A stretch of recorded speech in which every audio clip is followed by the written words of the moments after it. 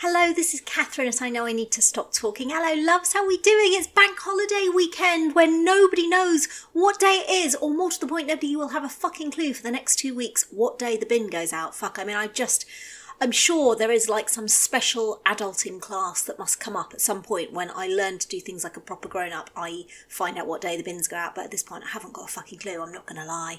I mean, thank you all so much for your lovely, lovely, lovely responses on the post that I shared on Facebook about the fact we've done this for 1 year. 1 year, yay, 1 year of podcasting, hooray, and I just can't believe that people listen to this shit. And once again, this is the reason that I must never, ever, ever go into PR. I'd be fucking awful.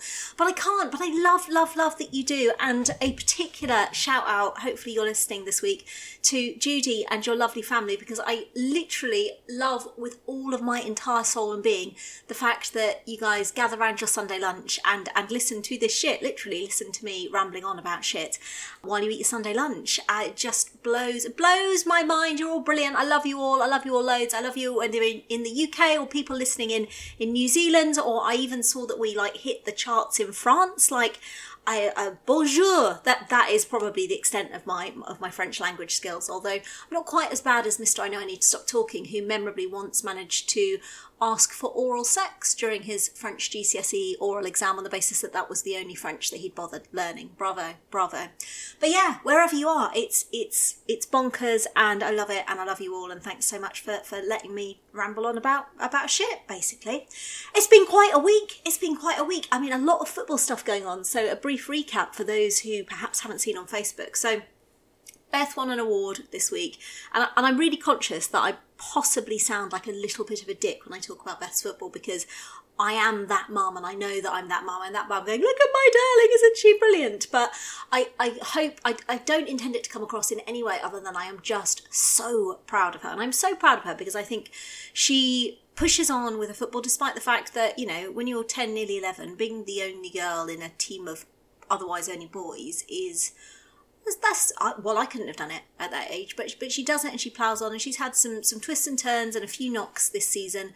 And, you know, let's be honest, COVID's been unbelievably tough for anybody in grassroots sport, I think, and we definitely had a blip when they started back and she didn't want to go, but she's kept going, and so for her to turn up, they had an awards ceremony on Monday afternoon, and for her to turn up at the awards ceremony and then completely against her and my wildest expectations to be one of the small number of people who were actually awarded in the ceremony for the hard work and the effort she put in that season. Like, literally, it's one of those things where you're like, look at my child, it's my child, she's done something amazing. But just to see the look on her face, and grassroots sports volunteers, you are just amazing. But we were coming back in the car, and Beth went, how much do they get paid? I went, what? She's a bit obsessed with money. She went, how much do they get paid? I said, who? And she named her coaches. I said, they don't get anything, sweetheart. She said, why do they do it then? I said, because they love it. And you could like literally see the realisation on her face, like, oh.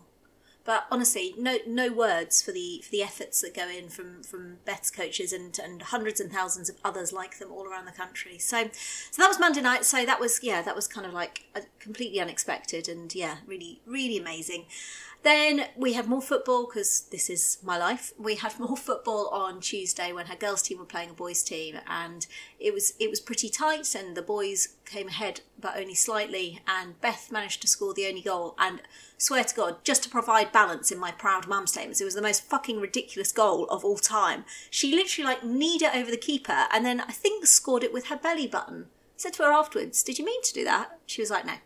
So yeah, that was the most ridiculous goal of all time. And then on Thursday, and a bit of a theme for me at the moment is just those moments that I 1,000,000% would have taken for granted pre-pandemic, and now I try to take nothing for granted. I try to like squeeze every single ounce of joy out of every single moment, just live it to the absolute max, because I definitely feel now that all that stuff that I 100% took for granted, I don't know that I'll always be able to do that. I don't know that will always be there. And I kind of need to remember to keep this perspective, because I think what I've done, and I'm a self-confessed optimist, as long-time listeners will know, but what it's definitely done for me is it's really made me, I hope, I believe, just appreciate the absolute mundane and the everyday. And pre-COVID, Beth's training sessions, I would have like dropped her there. I wouldn't have given it a thought. I'd been like, right, you're off to training and we'll see you later. But where I can, I've tried to make the time to actually go and pop down and watch, even if it's like the last 10 minutes or so. So I did that on Thursday evening. She was training with the boys and they'd split the team in half. They're playing a training match. And genuinely, scorelines too, they really don't matter. They really don't matter. You know, I want her to do well. I want the team to do well. But most of all, I want them all to have a load of fun. But this was just one of those golden evenings. The sun was shining down, sky was blue. They had 3 of the coaches working with them. The coaches were playing on the teams as well. The kids were laughing, the coaches were laughing. Beth, who has definitely felt isolated from that team at times, she was absolutely in the midst of it. They were playing together just so amazingly as a team. They were passing up and down the pitch. It was just one of those moments you want to pinch yourself. So ordinary and yet so completely extraordinary at the same time. And they just went up and down the pitch and just brilliant play and laughing all the time. And Beth's team ended up winning. Like I said, the scoreline hardly mattered. It was a 3-2 result. But there is also a little bit of me that is unashamedly proud of the fact that the only girl on the pitch scored the hat-trick. And that was another amazing moment. But just those golden moments that I think I would have missed pre-pandemic. And honestly, I'm trying very hard to ensure that I never, ever, ever take moments like that for granted. Ever, ever, ever again. And meanwhile, while all of this football success was going on, of course, Jamie was having his own personal successes. I think making for the world record in longest period of time spent lying in your bed, eating pizza, watching television, living your absolute best life. And I went in and said to him, do you want to do something? And he looked at me like, why in the world would I want to do anything when I have everything I could possibly need right there? And I thought, good on you, mate. You live your best life, because come next week, back at school, I mean, anybody else genuinely worried about the sort of Monday, Tuesday, whenever you go back, alarm call? I don't know how I'm going to get my children up. As an example, this morning we were staying away, which I'll tell you about shortly, and I went in about 9 o'clock and woke Jamie up because I was like, we're going to have breakfast in 20 minutes. He's like, okay, cool, I'm just coming. 20 minutes passed, breakfast is being served up. I said to Beth, run up and see where your brother is. She ran up, he'd literally gone, I'm just coming, and had laid back down on the bed and gone straight back to sleep. I mean, fuck, this is the foreseeable future now. I'm not even going to get to teeth, hair, shoes.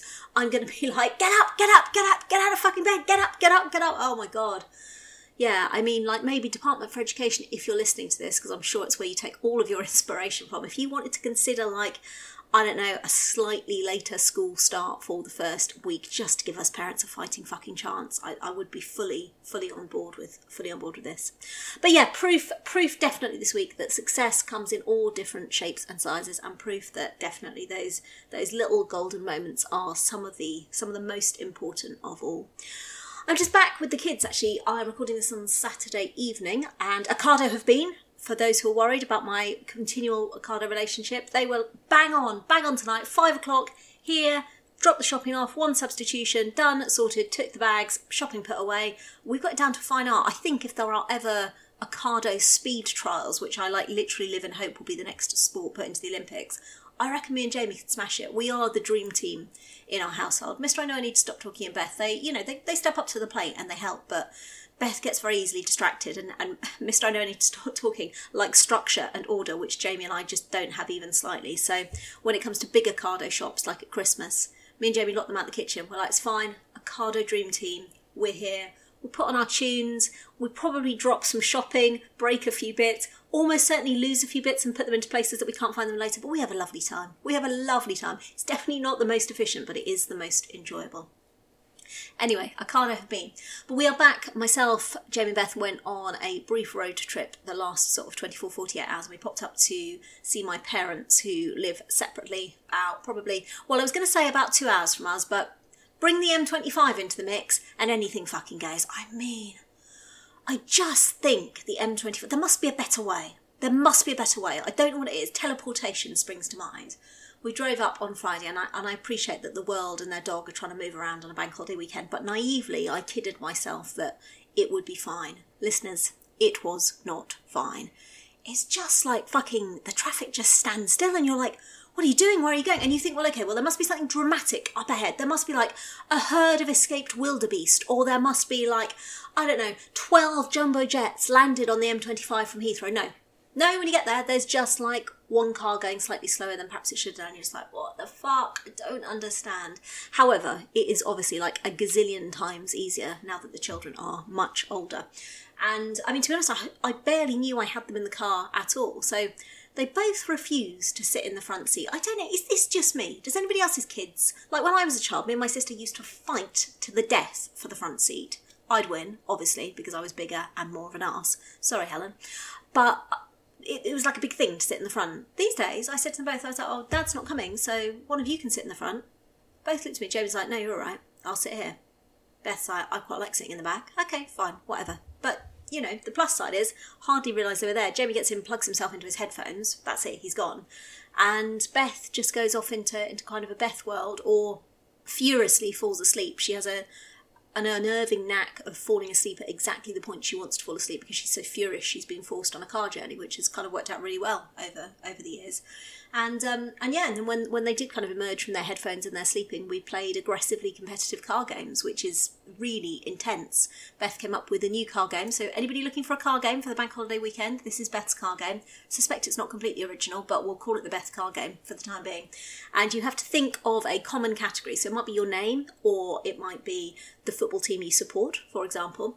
And then you have to find the letters of that name or football team or whatever in order on the number plates as you go past. So I support Liverpool, much to Beth's disgust, but I support Liverpool, so I would have to find an L. But if I saw a P, I couldn't store that P up for later. No, you've got to find your I and your V first. It was very, very competitive. And went to a knife edge, leading to me actually, slightly tragically, because I'd clearly got into the aggressively competitive side of things, punching the air as we drove into my dad's road, and I found an O and an L in quick succession. I was like, fucking yes! Mummy's the winner! Obviously, you know, you're supposed to encourage, it's about the taking part, children, not the winning. It was totally about the fucking winning. Mummy's the winner, yes! So, yeah, it was a joy of a car journey, despite the hell of the M25. And in sharp contrast, like I say, with when they were younger, or probably my most memorable hellish car journey of all time was coming down the self-same stretch of road, coming back from my mum's, and it was probably about maybe 3 years ago. And the kids have always been really, really good travellers. Like when I was a kid, I was car sick a lot, and as was my sister, so God knows how my parents coped with that. But my kids have always been really, really, really good in the car, so unfortunately it makes you get a little bit blasé and a little bit complacent, like, oh, they're fine, we've never had any problems. Well, on this journey we did, because what happened was we'd been to stay with my mum and had briefly met my dad as well, and had gone to pick some blackberries in the fields over the back of the houses, and I think this is where all the problems started, because Jamie had loaded up on about 12 tonnes of blackberries and had then got into the car and had decided to stare down at some match tax cards as I drove down the very, very, very windy roads coming out of the little tiny village where my mum lives and where I grew up. And we got to the end of one of the little tiny windy roads. Nowhere to stop as well, goes without saying. Mum, I'm going to be sick! I'm going to be sick! And so, fortuitously, my mum did what I think all mums the world over probably do for their children, which is they don't ever entirely trust you, even as an adult, to be capable of feeding yourself. So I had left my mum's house with, I'm not exaggerating, 2 full carrier bags, including things like homemade Chinese food and a freshly baked gluten-free banana loaf, and I mean, you name it, like fresh fruit, fresh vegetables. So in some kind of dramatic, like a contemporary dance move, I kind of like flung my left arm out into the passenger seat where one of the bags of food was sitting, hurled the food inside of the car. I was not concerned about that at the moment, because I was far more concerned about what the inside of my car was going to look like very, very shortly if I didn't sort this shit out, and flung the carry bag in Jamie's direction just in time. So noises that I won't share, because Judy and your family, you're having your Sunday lunch, I don't want to ruin it, but noises consummate with vomiting were heard from the back seat. And I said, well done, brilliant, been sick in the bag, fantastic, and we'll pull over in a minute and we'll just get you some water and everything. And so then I found somewhere to pull over and sorted him out and everything. And kind of that, I thought was that. I was like, okay, done, crisis averted, we're done, we're sorted. I said to him, come and sit in the front with me. Anyway, so we then moved from where we were then and we went on to the M25, and he was kind of like sitting in the front with me. He had been fine, and then suddenly he was like, oh no, my stomach really hurts, Mum. Oh, it really hurts. No, I'm going to be sick. I had prepared for this eventuality, listeners. I had provided a second carry bag. Then he's like, I need to get out. I said, what do you mean you need to get out? We're in gridlock on the M25. I need to get out. I said, well, you can't. We're on the M25 in gridlock. Oh, it hurts. Oh, I'm going to be sick. So I'm like, well, mate, just crack on. You're not getting out on the M25.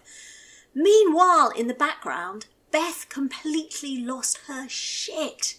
Beth doesn't like it when people are sick. And don't get me wrong, I'm sure it's none of our ideas of a great day out, but Beth really doesn't like it. So in my rear view, I've got Jamie writhing like some kind of salmon next to me in the passenger seat. And in the rear view mirror, I can see Beth kind of like hunched over into, you know, the brace position that they tell you to go into when you fly in an aeroplane? Yeah, Beth was basically in the brace position with her hands over her head and kind of like her elbows over her ears going, la la la, I don't like it. And I'm going, fuck my fucking life, when will this end? So eventually the gridlock cleared, and there's then somewhere that I know when I get off the M25 at the junction we go down, there's somewhere that I know you can kind of stop, which has public toilets and a car park and things. So I drove there, like, you know, so grateful. And Jamie jumped out the car and sprinted towards the toilets, and I sort of followed him at a safe distance going, what have I done to deserve this?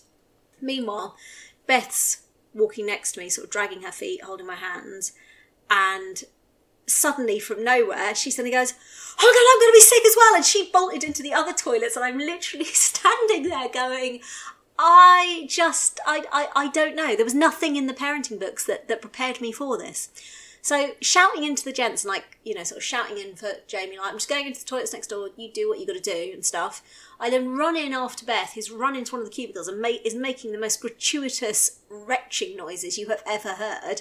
Some other woman's coming out. I'm like, I'm so sorry. She's like, oh, one of those days, is it? I was like, fucking tell me about it. And so she's got into the cube, she's making these retching noises. And then she comes out and I was like, were you sick? She's like, no. Like, look at me, like, why would you say that? And I was like, well, it fucking sounds like you were. And I was like, oh, okay. She's like, no, I'm fine. Okay, of course you were. Feeling at this point like I'm definitely in a hidden camera show. And so she washes her hands and we go out of the toilets. And Jamie's sitting there, all dead relaxed and happy. I said, you all right? Were you sick again? Oh, no, he said, I worked out what it was. I said, what was it? He said, I just needed a really big poo. Good, excellent, marvellous. So eventually, got them both back in the car, surrounded by carry bags, which I'd filched off a lovely guy with a roadside stall. I said, I'm so sorry to ask, I've got no cash, but please don't make me do this car journey without some carry bags, which he'd donated. And then we got onto the road home, and there was a road closure. And at that point, I just thought, why me, life, why me? But we got home in one piece, and it's suffice to say, a lot of wine was drunk that evening. So yeah, by contrast, this was positively breezy as a journey, positively breezy. And yeah, just went up to, just going to spend a night with my dad and then pop in and see my mum, and they are such small things to do, but like I said, I will never, ever, ever take for granted again. I will never take for granted the hugs again. It was quite poignant. It was the first time that I've been to my dad's house since the pandemic, well, since before the pandemic. It was December 2019 when I last went up. And the last time I'd hugged him before the pandemic was on the road outside of his house, and back then, you just took it for granted you were going to be able to hug the people you loved again, didn't you? I certainly did. And so we'd said goodbye, but right through sort of the period of time of, you know, however long it was of not being able to give them a hug. And I just kept thinking back to that time, just thinking, oh, I wish I'd known. I wish I'd put more effort into it. I'd have really gone for like the gold standard of hugs. And in case, you know, instead possibly my arm was in the wrong place or was holding my handbag and things. But yeah, to get back up and just to be able to just hug the people you love. Oh, it's it's just such a treat. And just, you know, the little conversation. I mean, I chat to my dad, or I've always chat to my dad about absolutely anything and everything. In fact, we were saying at some point, I'll bring him on here as a guest onto the podcast. And then we were kind of like, we should share some of our anecdotes. And then he was like, well, which ones? Because we probably got about 100 hours worth, and we probably have. But for anybody who wonders, well, you say you share everything with your dad. How much do you actually share? Well, one of my favourite moments, which I think perfectly depicts our relationship, one that we both laugh about a lot, was years and years ago. I was at drama school and I was up in Birmingham, and I'd been the day before to have my first ever smear test. I'd never had a smear test before. Smear tests, very good, very important. Please, if you get an offer for a smear test, go and have one. If it feels scary, loads of really good helpful stuff online. Talk to the medical practitioners and they will help you. But please, really important. Here endeth the lesson. Anyway, I'd gone for my first ever smear test, and being a drama student, I was, you know, certainly not bothered by the idea of spreading my legs akimbo in front of some random woman. So I'd dutifully gone in, and I'd done just that. and the nurse had done what she had to do up there, and then she'd said to me, she'd said, "Goodness me," she said, "you've got a really accessible cervix." And I was so proud because she'd said it in such a lovely way, like this. Brilliant. You've got a really accessible cervix. I thought, brilliant. I had no idea really that I even had a cervix or what its purpose was, but I've got one and it's accessible. It's the kind of thing that you want on like your house particulars, aren't you, on Rightmove? Spacious back garden, plenty of parking and really accessible cervix. Fantastic. So the next morning I was on the bus, on the packed number 82 bus going into drama school, and I was sitting with a few of my friends, and as usual on sort of morning commuter transport, nobody's really talking very much apart from me and my friends, and so we're chatting and stuff. And anyway, halfway through the conversation, my phone rang and it was my dad just to say hi and stuff, and I said, Daddy, guess what? And he said, what? And in a drama student-esque voice on the top deck of the packed number 82 bus, I said, I had my first smear test yesterday and the nurse said I've got a really accessible cervix. And credit to my dad, he didn't pause for even a nanosecond. He went, that's fantastic. I'm really proud of you. So yeah, if you want the defining example of me, I really do share everything with my dad. That's a perfect example, and hooray for having a really accessible cervix. It's done very little for me during life, generally in terms of having an accessible cervix. It's not like having, I don't know, skills in gymnastics and things like that. But still, it's a badge of honour. I should wear it with pride. Accessible cervix. Away from cervixes. But not too far, because talking of childbirth, I mean, Jamie's been on excellent form this weekend. We were having dinner last night with my dad. He came out with some crackers talking about childbirth. And Jamie suddenly, he'll often sit there and he'll listen for a while and he'll take it all in, and then he'll just come out with something, and we're chatting about various forms of childbirth. And Jamie went, so caesarean, he went, is that a star sign? And we all absolutely pissed ourselves laughing. No, mate, no, it's not a star sign. Then, as if to prove his genius, a little bit later, he was playing around with the salt and pepper things on the table. Picked up the pepper one. He went, so why has this pepper got a P on the top then? Again, momentary pause. I can't work out if he was serious or not on that one. He also the dessert brought in, and it was a delicious looking dessert, Eton mess, which for the uninitiated, strawberries, crushed up meringue, and cream in a lovely glass bowl put in front of Jamie. And he went, oh, brilliant, thank you very much. There was a split second pause. He went, can I just check? Is this coleslaw? Yes, mate. Yes, it's coleslaw. That's what's been served up for your dessert. I said, do you usually have coleslaw for dessert? He went, no, but I would have eaten it just to be polite. I said, do you like coleslaw? He said, no, not really. I mean, he's just a joy. But top of the list. Oh, so he was talking about geography.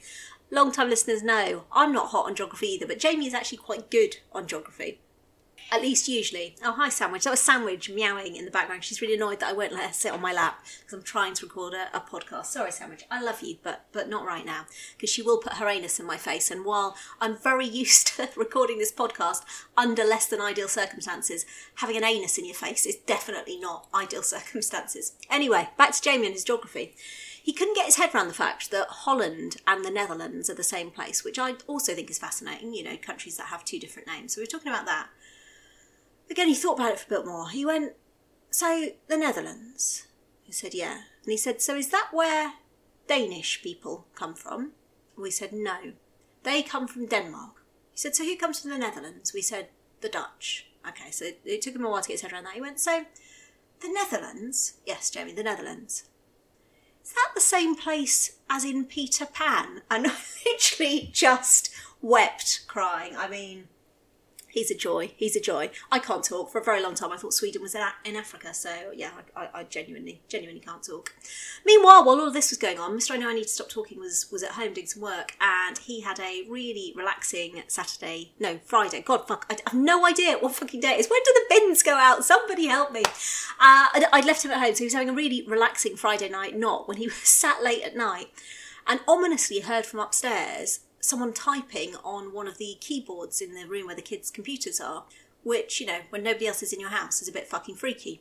So he went upstairs only to discover that Brexit, fucking liability, had brought in, of course she had, a live mouse, which she was capering around this room with.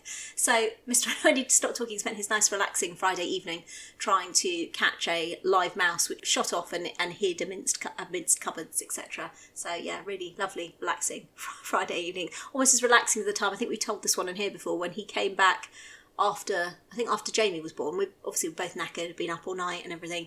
Came back, went into our bedroom just going, just going to have a really relaxing lie down. We had a loft conversion at the time, opened the Velux window. A bird flew in, so he spent the next half an hour trying to catch this bird, which was obviously shitting and dropping feathers all over the place. So yeah, we do really well with wildlife in this house. It's basically like a sort of an addition. David Attenborough should come and do some kind of documentary in our house on so many levels.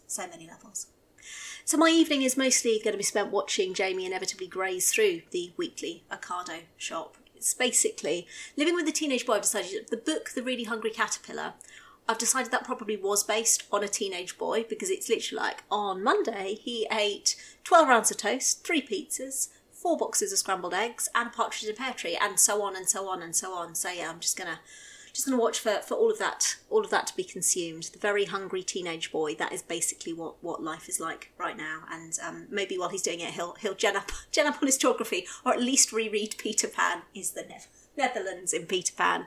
No, my love. No, that's Never Neverland. Oh, thought they were the same thing. I love you. No. I hope you all get to do something lovely and joyous and fun this bank holiday weekend. I hope you get to have those little golden moments of joy. I hope you get to be with the people you love or doing the things that you love. And I hope, most of all, that you are all keeping safe and well. Look after yourselves, my loves. Stay safe. I will see you next week. Take care. Lots of love. Bye-bye.